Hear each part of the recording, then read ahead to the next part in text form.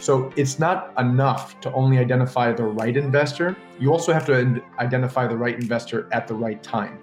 And so a few points that we've learned and that were made salient on our Clubhouse discussions are, there is no silver bullet, because it's not, like I said, it's not enough to just identify the right investor. You have to find them at the right time.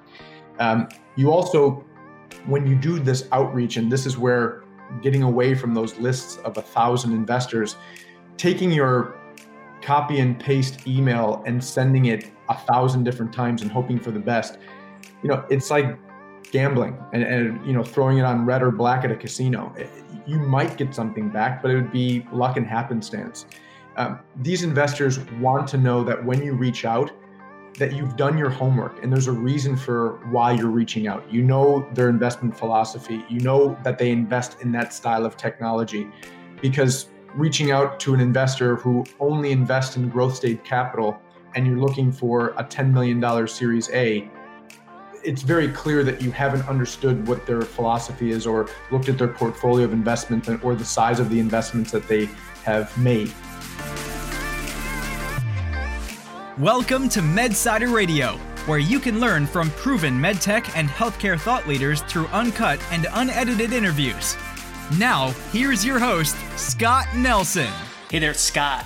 In this episode of MedSider Radio, we caught up with Giovanni Lauricella and Aaron Green to discuss all things related to fundraising for early-stage medical device startups.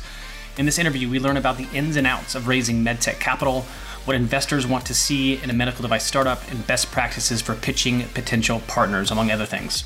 But first, here's a bit more about their backgrounds. Giovanni Lauricella holds a bachelor's in finance, a master's in regulatory affairs in medical devices, biologics, and pharmaceuticals, a Harvard University certificate for advanced negotiation strategy, and a Università Bocconi, I'm not sure if I'm pronouncing that correct, certificate for private equity and venture capital. He has more than a decade of experience partnering with startups, SMEs, boards of directors, and investors on structuring technical and commercial teams from the C-level to individual contributors. Giovanni and his team have hired more than 7,000 employees for over 500 startups in more than 40 countries and assisted in facilitating capital raises for startups that amount to more than $150 million.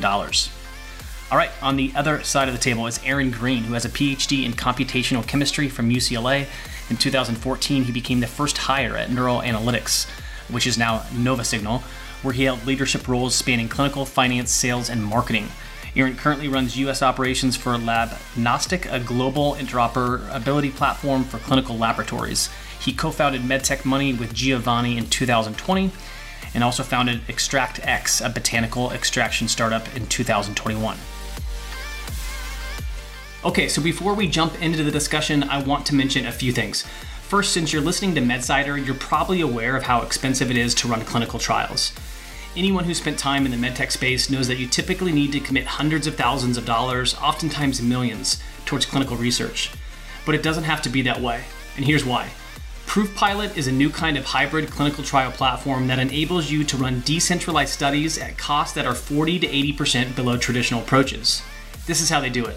First, you can easily design a trial in the ProofPilot Visual Protocol Designer using their extensive library of templates. Next, you can launch those trials to participants and virtual staff without any technical development. Skip the integration of disconnected providers because ProofPilot pulls it all together seamlessly.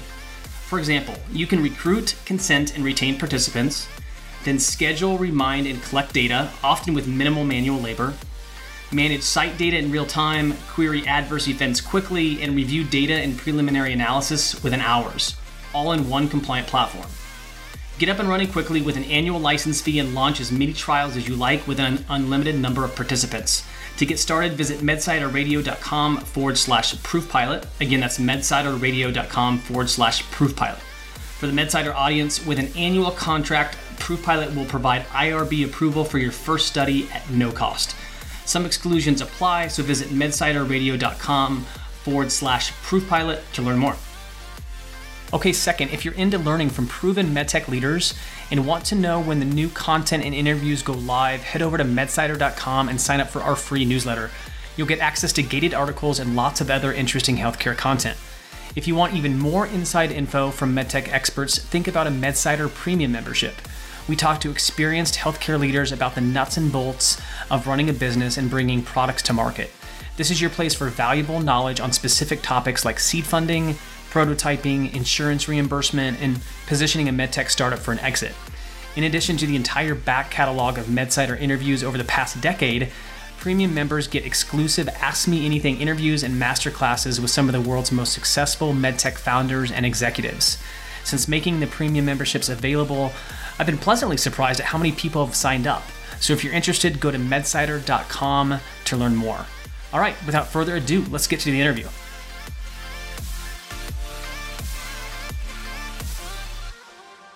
All right, Giovanni, Aaron, welcome to MedSider Radio. Appreciate you coming on this morning. Thank you for having us. Thank you. Yeah, I'm now looking forward to this conversation. It's going to be like we chatted about, kind of in the old green room before I hit the record button. Almost a bit of a highlight, right, of the MedTech Money shows that you've been doing on Clubhouse over the past few months, which will certainly provide more information for the MedSider listeners about your program. But without further, before we go too deep, I should say, I provided a bio, like a rough, high-level bio for both of you guys at the outset of this interview, but would love for you guys to add a little bit of color in terms of your background. So Giovanni or Aaron, I'm not sure who wants to go first here, but can you provide a little bit more information about kind of your background? Yeah, I'll go first. So my background, computational chemistry PhD, was going the academic route. Decided that wasn't for me. So I was doing a postdoc at UCLA and had been gung-ho on becoming a professor.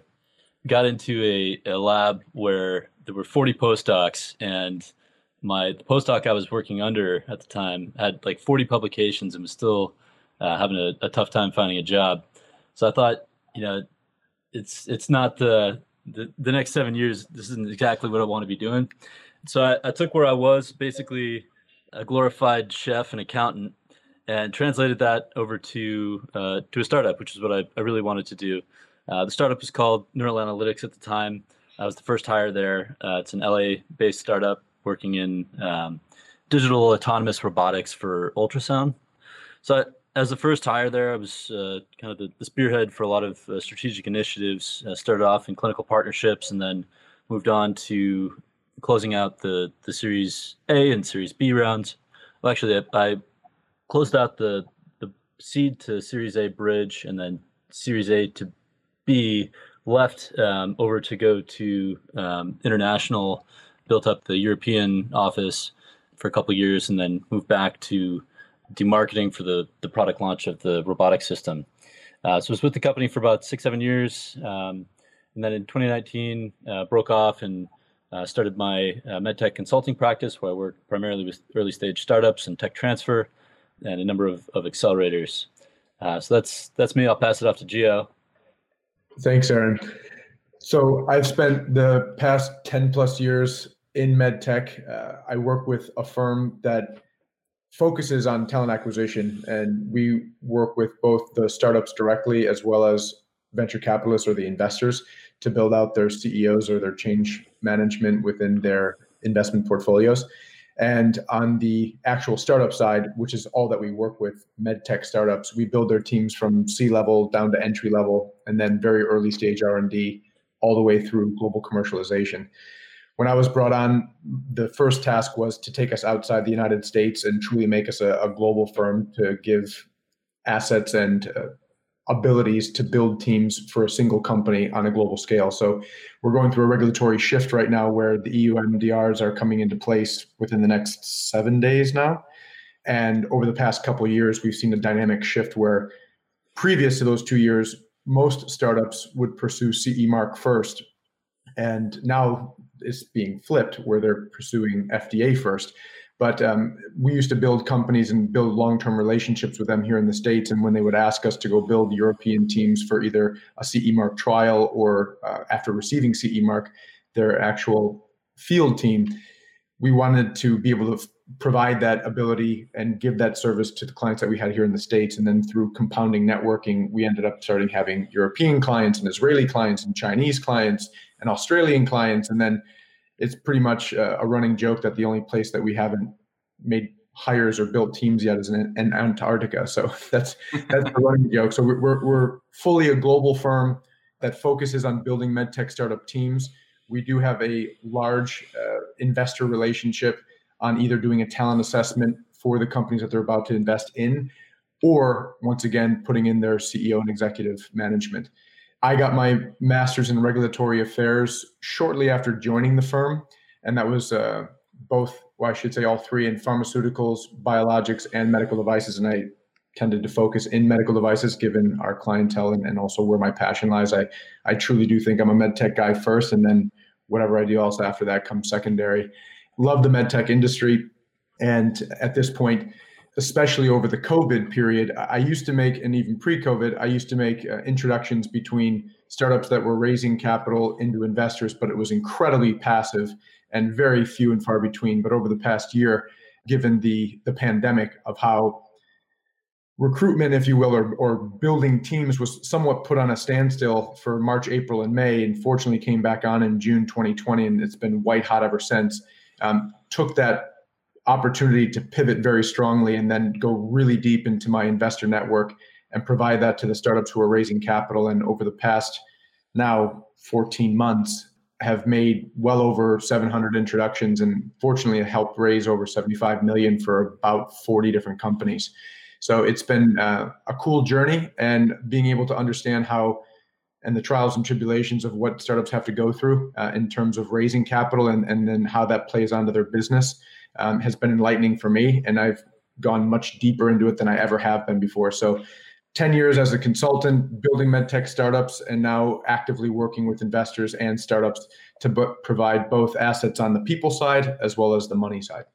Got it. No, thanks for that background, guys. And Aaron, I didn't realize that you were headed down the professor path. You know, I know Giovanni, you're known as kind of Mr. MedTech, and Aaron, I might just call you Professor Green from now on. You know, wouldn't be the first time.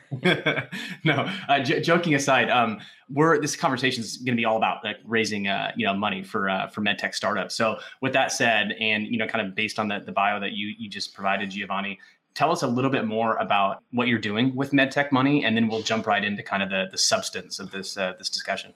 Yeah, I'd love to start here just Sure. with the genesis of MedTech money, picking up where Giovanni left off. In the early sort of phases of the pandemic, Gio and I had been in touch on LinkedIn. I knew Giovanni through his work at the Mullings Group, and we'd actually retained Joe for services in the past at my previous company, but I'd never met Giovanni in person. He's a figure on LinkedIn that had always been in my feed, and I'd never reached out, and I had an opportunity to noticed a post that he was posting with his group on investors and lead lists, and I wanted to couple that with some of the ideas that were coming out of the SaaS community, particularly like Dan Martell, and just reached out and said, hey, I think there's an opportunity here to boost these posts using translating some of the tech approach on LinkedIn over to MedTech, where it hasn't been seen. So we started our MedTech money journey there. Yeah, it was the power of networking that I definitely have to attribute to the start of the pandemic. And so that is how Aaron and I met. And when we connected, it was a strong connection that fortunately led to where we are today, and got a chance to meet him in person in LA, which was awesome. And then have been building concepts and websites and networking ever since. And we've been coming up with this idea of just giving back to this entrepreneurial community who is raising capital. And along the way, seriously got to look underneath the hood of what does it mean to be either a very early stage entrepreneur raising capital, possibly for the second or third time, but typically for the first time. And we noticed that there was this massive gap of these early stage entrepreneurs and simply not knowing what to do or where to go, and just helping provide them insights and direction and leads that they could reach out to. And it spiraled into something that we didn't really expect. And I can say, and I believe Aaron would back me up on this one, where we've learned so much over the past year and made so many more connections, both on the entrepreneurial side as well as the investor side, that by sharing and getting called crazy over the past year for giving away information that most people pay thousands of dollars for, has just given us the insight that we honestly weren't expecting. And it's taken us from being able to now provide strong counsel on executive summaries and assembling those, and what's the best approach to reaching out to investors and how to do that, and what does your pitch deck look like? How can you optimize it? And then I would say even more importantly is saving time for entrepreneurs, not reaching out to investors, but reaching out to the right investors. And that's really opened up a lot of doors for us on getting in front of investors who then walk us through the mechanics of their theory or their philosophy of how they invest, where they are within their funds, the timing of their funds, what do they look at and why? And then creating this network of investors and categorizing them, if you will, so that when we deal with entrepreneurs, we can actually steer them in the right direction of reaching out for the first time and having warm introductions to these investors that, once again, 14 months later, has proven strong in actually getting investments to the entrepreneurs who first reach out to us. So it's been really great, which has also led us to jumping on this Clubhouse platform that's been highly active for more than a few months, handful of months. I know it's been around longer than that, but what Aaron and I have done is really provide this curated once a week conversation on Clubhouse that the intention is bringing investors as well as entrepreneurs who are raising capital onto a panel and demystifying what it means to raise capital as well as invest specifically within the medtech industry. And we've learned a lot along the way, from the watchouts, the war stories, to even more hyper-specific assets like CRMs and when to use lawyers, et cetera. So it's provided us a really great opportunity to get in front of the entrepreneurial community from both a CEO or company side as well as investors, which has not only grown our network tremendously, but taught us along the way. Got it. That's perfect. And just while we're on the topic of these your Clubhouse chats or your Clubhouse panels, for lack of a better description, those are every Thursday at 8 a.m. Pacific, correct? Correct. 8 a.m. Pacific, 11 o'clock Eastern. Got it. Well, hopefully that's helpful for those listening. I'll also link or provide information on the show notes to this episode for the MedTech Money Clubhouse chats. But those are great. Highly encourage anyone who's either making investments in early stage medtech companies or trying to raise capital for your own startup to definitely check that out. So I'll just drop in real quick on that one just to give some credibility and background to that, because there's three styles of panels that we've held so far. Our optimum blend is both entrepreneurs and investors on the panel, because what we love to do is throw out an objective question and hear the responses from both an entrepreneur and an investor, and oftentimes how those dissonance in thoughts actually occur, right? Where an entrepreneur will look at something and think about it one way, an investor looks at the same thing and thinks about it a different way. And it's really good to highlight so that you can close that gap if you're an entrepreneur or even an investor trying to raise capital or invest for medtech. So that's the optimal one. But we also have had panels that are 100% investors, which have been great because we just get to really pepper all the investors with questions on what happens behind the scenes and what is the motivations of why investors turn down companies, move forward with companies, and what are their investors, or I should say motivations, with their LPs. And a lot of those mechanics that entrepreneurs will never be aware of. So what's happening behind the scenes on the investor side. And then we've also had the third one would be 100% panels of entrepreneurs, where it's just a really great dialogue of what are the watchouts, what are some of the anecdotal stories that are great, and also I'm glad I never have to do that again, knowing that I've already been through it. And so our audience members really get a chance to hear what life happens from an entrepreneur or an investor side when you're dealing with raising or investing capital, which if you're raising capital specifically, because our target audience is first-time entrepreneurs who just simply don't have the answers or don't know where to go, and being able to join a room to hear all this insight to at least help them move forward, and if not, even make connections along the way. So, yeah, that's helpful background. I love how you described the first type of panel as the optimum blend. It almost sounded like a supplement, right? A MedTech Money supplement. Right. The optimum blend of a panel. That's great. So with that said, we're going to spend the next 45 minutes or so talking about really both sides of the table, right? So the investor side, as well as the kind of the startup founder side of the table. And before we dig into kind of the startup founder side of the table, let's spend the first part of this discussion really talking about the investor, the flip side, because it's most, I mean, if you're trying to raise capital, you need to understand your audience, right? That's crucial. And so let's spend the next 20 minutes ish or so, something like that, really talking about the different types of investors, right? From angels to micro VCs to late stage VCs, et cetera. What do they want to see in an idea? How to make the right connections, et cetera. And then we'll kind of dig into tips and best practices in terms of approaching those investors, from the founder side of the table, and what your pitch deck should look like, types of fundraising, et cetera. So let's first start out with the different types of investors that a startup founder should consider. So who does Aaron or Giovanni? Do you want to cover that? Yeah, I mean, I'll just start off. The typical fundraising journey for a company, they're looking super early stage at grants and university funding to get an idea or an IP off the ground. That can then translate into friends and family round, then angels, angel groups, micro VCs, early stage VCs, growth VCs. So those are kind of the menu of investors you have to choose from, and really where you're at as a company depends on who you're going to be talking to. I think each investor has their own perspective and their own motivations going into their investment thesis behind your company. I think for friends and family, it could be as simple as an impact investment where the folks understand your idea and believe in the impact that it could have, knowing that there's a high risk at an early stage. I think with angels, you're starting to see angels become more sophisticated and syndicating into groups that are doing their own due diligence.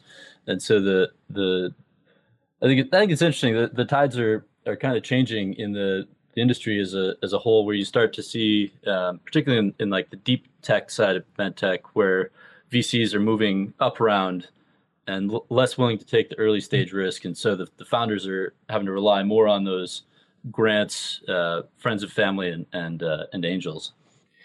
Yeah, and with that said, I had a conversation with Derek Herrera, and who I think actually you know fairly well, Aaron, from his time at Neuroanalytics. Yeah. I love Derek.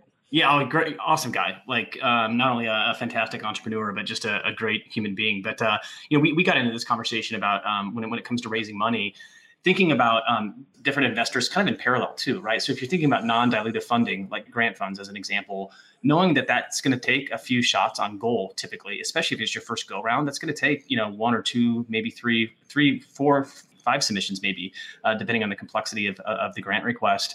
And that's just going to take time. Maybe that's a year, maybe that's 2 or 3 years, et cetera. And so thinking about moving that sort of opportunity along, but also thinking about friends and family, maybe some early stage angel money in parallel, knowing that the grant or the non-dilutive funding is going to take some time. Yeah. The grants, they can be a double-edged sword, right? So you have the grant, which is non-dilutive funding, which is great. But then also attached to that comes, you've got a project that you need to deliver on. And as an early stage company, it's a moving target sometimes as to what market you're approaching and how you're going to deliver on the solution in terms of your technology.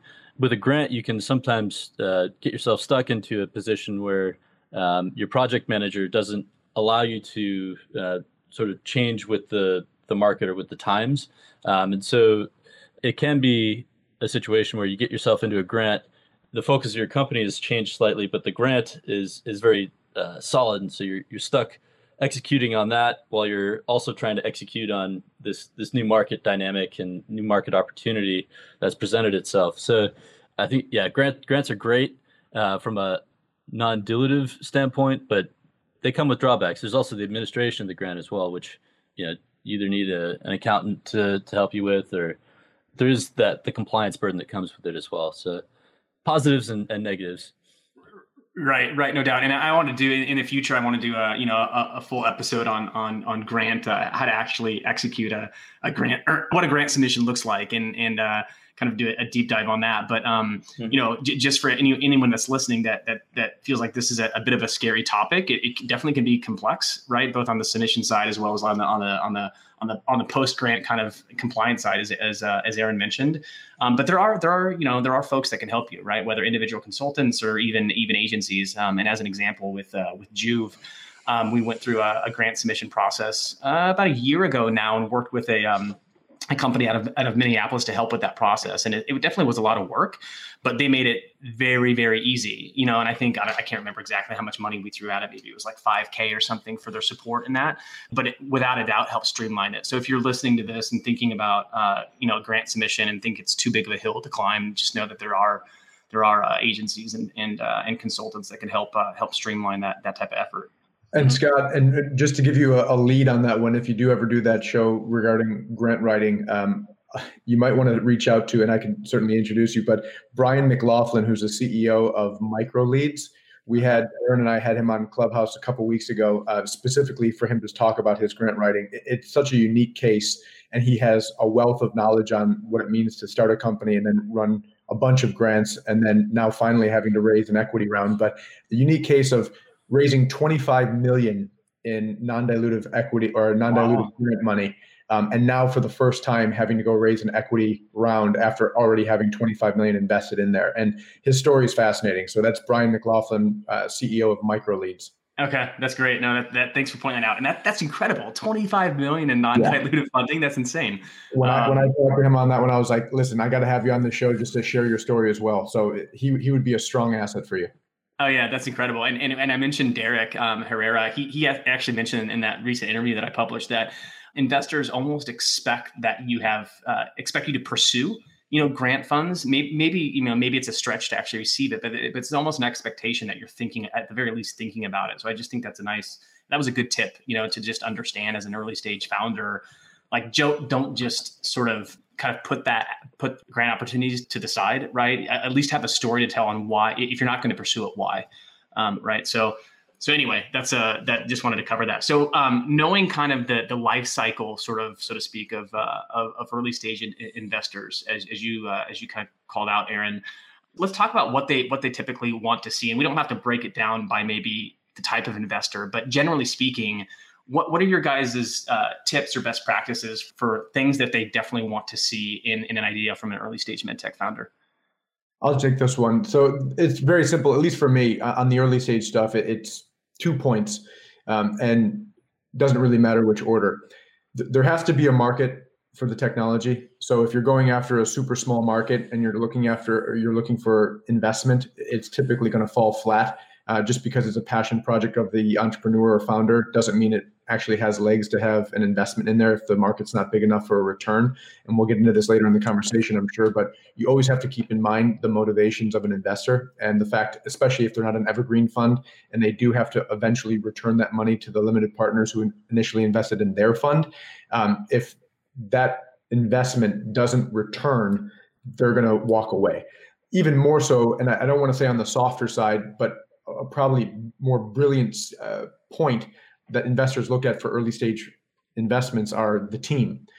If they don't believe, and this is probably the major differentiator between early stage investments and late stage investments, the earlier stage you are, the more it's about the team and the belief and trust that an investor has in that early stage entrepreneurial team. If they don't believe that you are responsible or have the capabilities of getting this over the line, they're not going to invest in you, because keep in mind, the business isn't there yet. And it's to be expected that the product is likely going to change. There are going to be pivots. There is going to be time that's wasted or going off on tangents and having to recorrect the business. But if they don't believe that the team in place is the right team to grow and expand not only the company itself, but the product and the efficiency to eventually get it down the line or over the line, they're not going to invest. Team is everything for early stage entrepreneurs. I don't want to say, because people are obviously the most important in any company, but as the story continues to be built, as traction continues to be gained, as risk continues to be mitigated down the life cycle of a company, You then have more of an objective business where the clinical data or the revenue start to speak for itself, where it's less dependent on the entrepreneurs and the what ifs of the future of the company, and much more dependent on, is the clinical data speaking to the efficacy of the technology, or is the revenue there, and is the market already embracing the technology enough to spit back the revenue that is going to lead to an acquisition, lead to an IPO.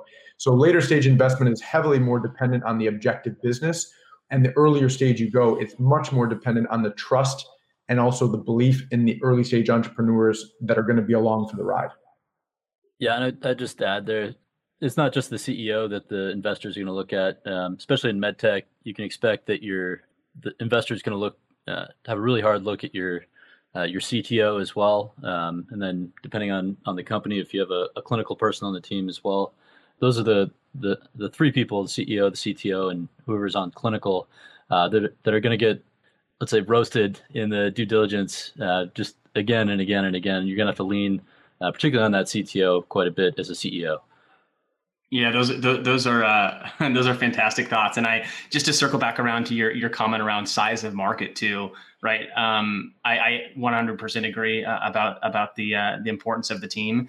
But when you're thinking about size of market too, and what that investor is going to expect in terms of returns, just keep in mind, if you're raising money at, let's say you're raising a Series A, right?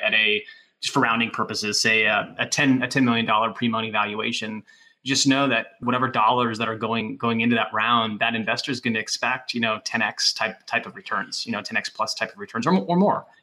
That's sort of what's in their head. So just know in that scenario, you're going to have to. I mean, your acquisition just hit $100 million in that Series A in that example. So just kind of know what you're getting into, and what investors are expecting in terms of return. I think that's a good point that you called out, Giovanni. So on that note, let's jump to kind of the next topic that's sort of while we're sitting on this side of the table, so to speak, which is basically how to identify the right partners, and then what that outreach should look like, that outreach and maybe pitch should look like. So I'm not sure who wants to kind of tackle this, Aaron or Giovanni, but this obviously fits into what you guys have been doing with MedTech Money over the past year or so. So who wants to? I'll give a quick shot. So this is one of the reasons we started MedTech Money. It's all about making the journey of fundraising for entrepreneurs a little bit easier. I think particularly if it's a first-time entrepreneur, even if it's an experienced entrepreneur, you have an idea of, let's say, a few investment firms that are lined up perfectly with your offering. But once you've reached out to those folks and tapped out your network, then you're in this land of sort of unknown unknowns, where how do I know who's the right person to reach out to? Oftentimes on like a VC's website, they'll be pretty high level in terms of what they invest in and what they're looking for. But then if you dig in deeper, they've invested in opportunities similar to your company in the past. And so there may be a team member on the team that specializes in the type of company that you have that could be a good fit. So I think part of it is knowing not just the VC firm and what they say they like to do, but knowing the partners as well. I think it's one of the trends I've seen is sort of partners kind of becoming their own individual influencer within the VC for their specific specialty or skill set. And getting to know that takes a lot of time, takes a lot of effort.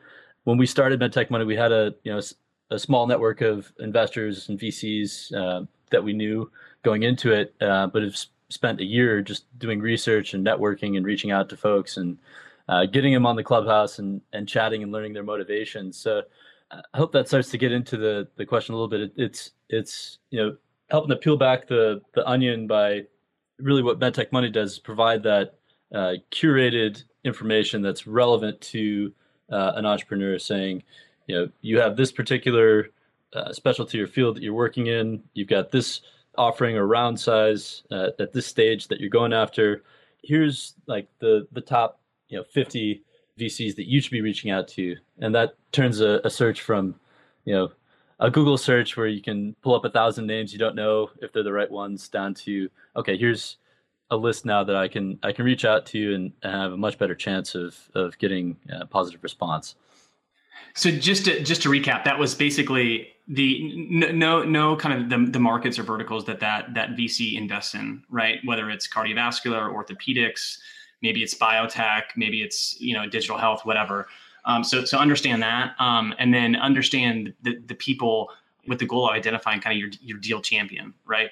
Internally. Am I kind of summarizing that? Yeah, I think that's a good summary. And on that note, I know, and I'm not sure if you guys are still providing this through kind of the MedTech Money platform, but you guys have curated like a incredible database. I remember a LinkedIn post, I don't know, 6 months ago that has like whatever thousands of comments around people wanting access to this list of investors. Is that something that you guys are still offering, or how do people go about getting access to that vetted list? That was a huge learning lesson for us as well. So, and it tailored, I guess, why we're even on this show right now talking about it. So what we wanted to compile was a list of investors that had a focus, or at least at a minimum has done a deal within MedTech, so that MedTech entrepreneurs raising money, at least who knew who would be in the game of at least looking at their technology. And that's why that list continued to grow and get exponentially longer.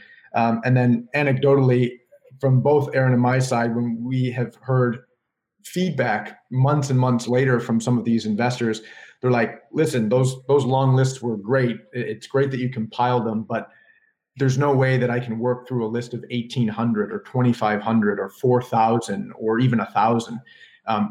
How do I reach out? And that was, at least for me, a major aha over the past year as to how to go about that. And I have a few experiences that I'd like to share for anyone who's listening and raising capital. So it's not enough to even identify the right investor. It's certainly hard enough to identify the right investor, but then you have to take it and then a next step further, which is the timing. And you have to be aware of where those investors are within the life cycle of their fund. And great example, I just had an investor who's actually a close friend of mine reach out probably about a week or a few days ago, giving me a total update on the fund that they're running with right now. And I have steered a lot of startups his way. And he said, thanks for steering these towards us, but I wanted to give you an update on our fund. We likely have only 1 or 2 more spots left for new investments. And we are starting to close out the fund because we need reserves for already the investments that we made. And we're going to start raising the next fund. But I wanted you to be aware for any other startups that you send our way that even though if they're an attractive opportunity for us to invest in, we might not be able to do that. So it's not enough to only identify the right investor. You also have to identify the right investor at the right time. And so a few points that we've learned and that were made salient on our Clubhouse discussions are, there is no silver bullet, because it's not, like I said, it's not enough to just identify the right investor. You have to find them at the right time. You also, when you do this outreach, and this is where getting away from those lists of 1,000 investors, taking your copy and paste email and sending it 1,000 different times and hoping for the best, it's like gambling and throwing it on red or black at a casino. You might get something back, but it would be luck and happenstance. These investors want to know that when you reach out, that you've done your homework and there's a reason for why you're reaching out. You know their investment philosophy. You know that they invest in that style of technology, because reaching out to an investor who only invests in growth stage capital and you're looking for a $10 million Series A, it's very clear that you haven't understood what their philosophy is or looked at their portfolio of investments or the size of the investments that they have made. And so when you're looking at potential investors, a huge key component is what's the size of the fund that they closed. If they have a $500 million fund, they're not going to typically participate in a Series A where they're going to contribute $2 million. It's not valuable enough for the investor to contribute that, because they're not going to get the return on that money or even the time that it takes. It's just going to be too much work. So typically when you see those larger funds, they invest in larger rounds. And the smaller the fund, the smaller the round that they typically invest in. So that's another good metric to look at. But then it gets even more confusing, because in our time of interviewing investors and understanding their thesis and their philosophy of how they invest, there's always these exceptions, which then makes it even more frustrating. I was on the phone a week or so ago with another investor that typically invests in right before regulatory approval or very early stage commercialization of a product. And when you go through their portfolio, it makes sense as to that, and their portfolio speaks to that philosophy. But then they say, well, if you come across a company that looks like this, this, and this, and it might be earlier, don't be hesitant to send them our way. Because we do have this one company that, even though we are really more of a regulatory approving commercial stage company, we have made an investment in a company that was going into first in man and didn't even have clinical data yet. And so they have these general philosophies, but I typically, more often than not, conclude a conversation with an investor saying, we want to look at everything. We want to take a look at everything. But there is this strong backbone to what they typically invest in, which once again makes it confusing. So it leads to the final point that I wanted to make, that I learned and wanted to ask a lot more questions about to our panelists on Clubhouse, that how do you manage relationships with the right investors? So if you go out and you're a medical device company and you find, the top 50 firms that you should be in contact with, some of them might be a little bit later stage than where you currently are right now, but how do you appropriately reach out to them? And then, knowing that they're not going to invest in you now, make sure that you constantly stay on their radar, constantly update them once a quarter or once every other month. And we've had investors on our panel say, we want that. Just because we can invest today doesn't mean we don't want to know what's happening. We want over communication so that we can keep you in our thoughts, in our mind, in our pipeline. So there's a way of methodically knowing who you should be reaching out to, who you shouldn't be reaching out to, but then at the same time, knowing that there is no silver bullet, and it's all about timing and also how you manage the relationship moving forward to stay in contact and update the investors who may invest in you in the future. Hey there, it's Scott, and thanks for listening in so far. The rest of this conversation is only available via our private podcast for MedSider Premium members. If you're not a premium member yet, you should definitely consider signing up. You'll get full access to the entire library of interviews dating back to 2010. This includes conversations with experts like Renee Ryan, CEO of Kala Health, Nadim Yared, CEO of CVRX, and so many others. As a premium member, you'll get to join live interviews with these incredible medical device and health technology entrepreneurs. In addition, you'll get a copy of every volume of MedSider Mentors at no additional cost. To learn more, head over to medsiderradio.com/premium. Again, that's medsiderradio.com/premium.